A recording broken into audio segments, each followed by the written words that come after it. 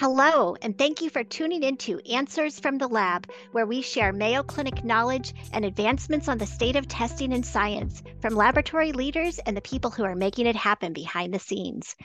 I'm Dr. Bobby Pritt, chair of the Division of Clinical Microbiology at Mayo Clinic in Rochester, Minnesota.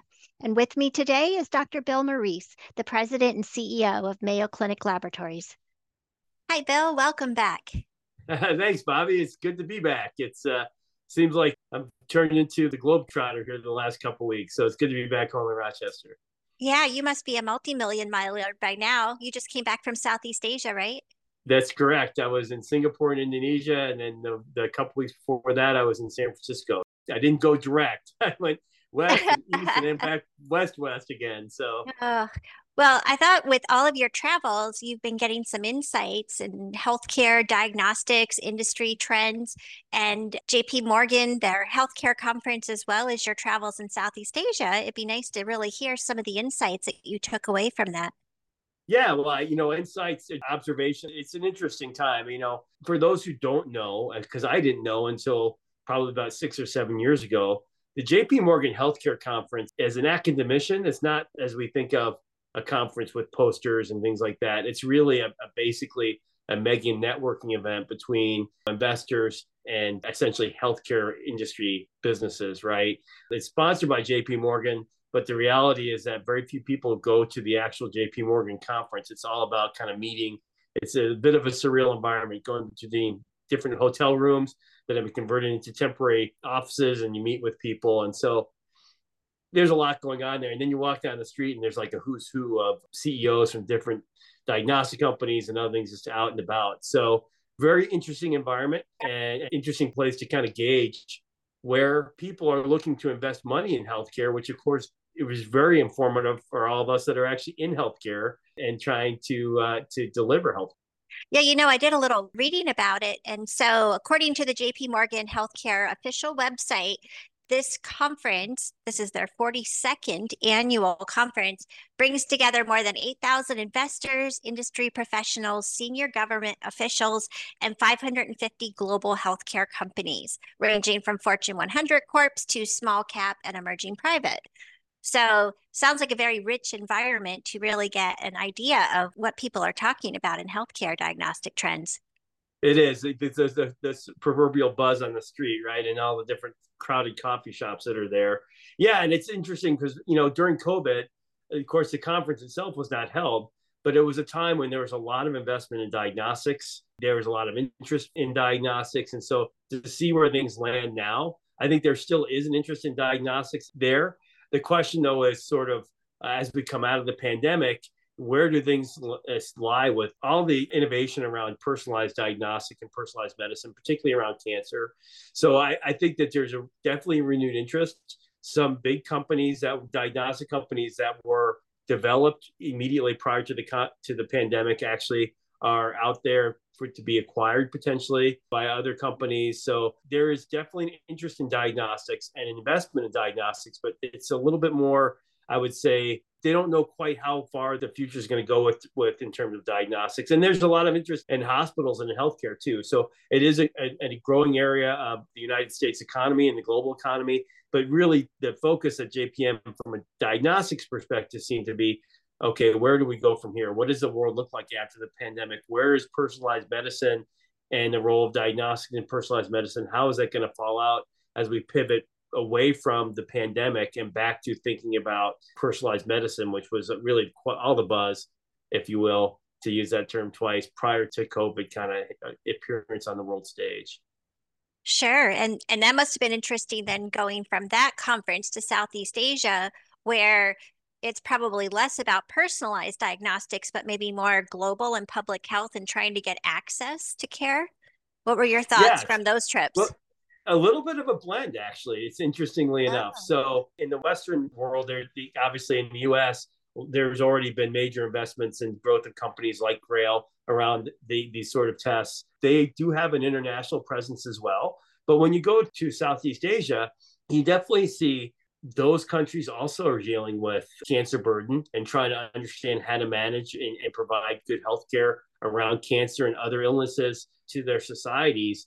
But on the flip side, the degree development of the healthcare infrastructure is much, much different. And even at this last trip, I was both in Singapore as well as in Indonesia.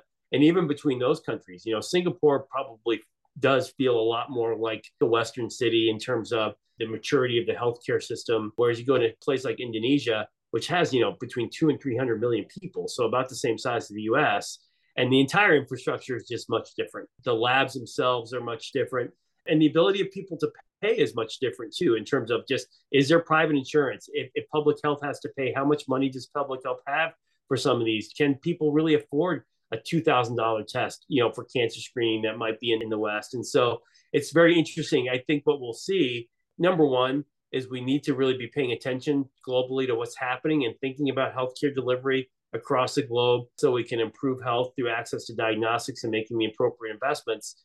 But then also thinking about, what does that look like? It's going to look a lot different probably for Indonesia than it will for Minnesota, in terms of what testing infrastructure looks like that's going to really improve access for patients. And yes, all great points. And as we've said before, we really are a global society. Our ability to traverse the globe is pretty impressive. Here we are talking about you just getting back from Indonesia and Singapore, and it could happen so quickly. And then you overlay all of what we're seeing with infectious diseases, of course, my area of interest, in addition to cancer, and the fact that we're in this epidemic of antibiotic resistance. And then you think of these organisms that can very quickly go from one place to another. So diagnostics in Indonesia, initially people living in, let's say, the United States may say, well, that's interesting, but how is that relevant to me? But really it's relevant to the entire global society. If you have someone with multi-drug resistant tuberculosis, for example, and then they travel, and then the next thing you know, we have cases introduced in a large American city, well, then all of a sudden that is a problem in the United States. So we really have to have a global view when we think of these diseases.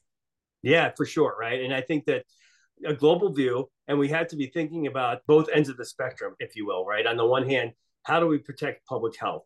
How do we make investments in the diagnostic infrastructure, to your point, that globally that really protect public health and around pathogens and other things? And on the other side, how do we promote investment in diagnostics across the globe that ensure that if a patient gets cancer in a country like Indonesia, they have the same opportunities both for diagnosis and treatment as someone living in the United States or Canada, or or more developed part of the world. They're both really important. They probably have different stakeholders, and so you have to think about different ways to draw that investment.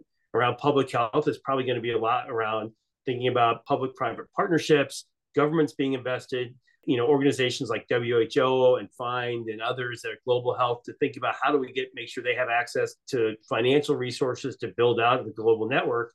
Flip side is, how do you innovate? And that's one of the things that was really exciting to be in Southeast Asia. There's a lot of innovation there, and their innovation around cancer diagnostics is thinking about the problems that are local in terms of access and other things. And so that's where it's really exciting to be part of leading Mayo Collaborative Services and part of that organization, to say, how can we draw investment in those parts of the world that will be economically sustainable and actually improve access to those at diagnostics as well. So it's a little bit of a complicated rubric.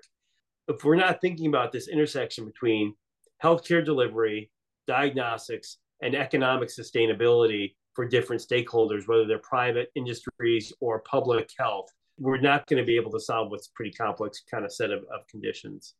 Yeah, we need that private public partnership and the Yep. investment from public organizations in public health.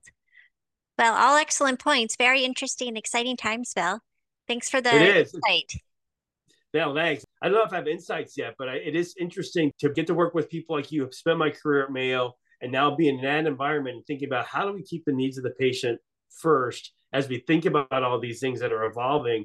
That's what's really rewarding for me, is trying to think about all my experiences that I've been blessed with, and how do I apply those now in a different context. And it's not just unique to me. I think for others that might be listening, that are interested in these things, it's important to get engaged. And you don't have to get engaged in everything, but if you're really interested and invested in public health, really thinking about getting engaged in those issues and helping to forge the arguments around those public-private partnerships or that investment. Or if you're interested in access to personalized diagnostics, thinking about what are the companies that are out there and what are some of the things that we need to keep taking our patients' needs into the conversations around how we grow these assets, whether through private industry or public health.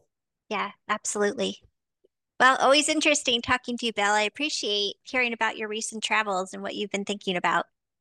Yeah, thank you. It's always fun to talk, right? So, and I'm sure we'll have plenty of examples coming in. It might be really interesting to, because you travel the globe as well, and I know you spent time in Africa and thinking about this from the public health perspective. So always fun to talk. And there's never a shortage of things to talk about.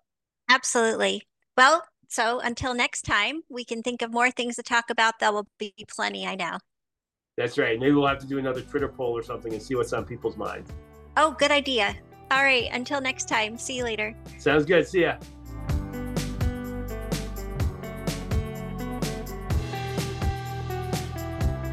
Thank you so much for tuning in to Answers from the Lab. Be sure to subscribe to this podcast and don't forget to tune in every Thursday and every other Tuesday.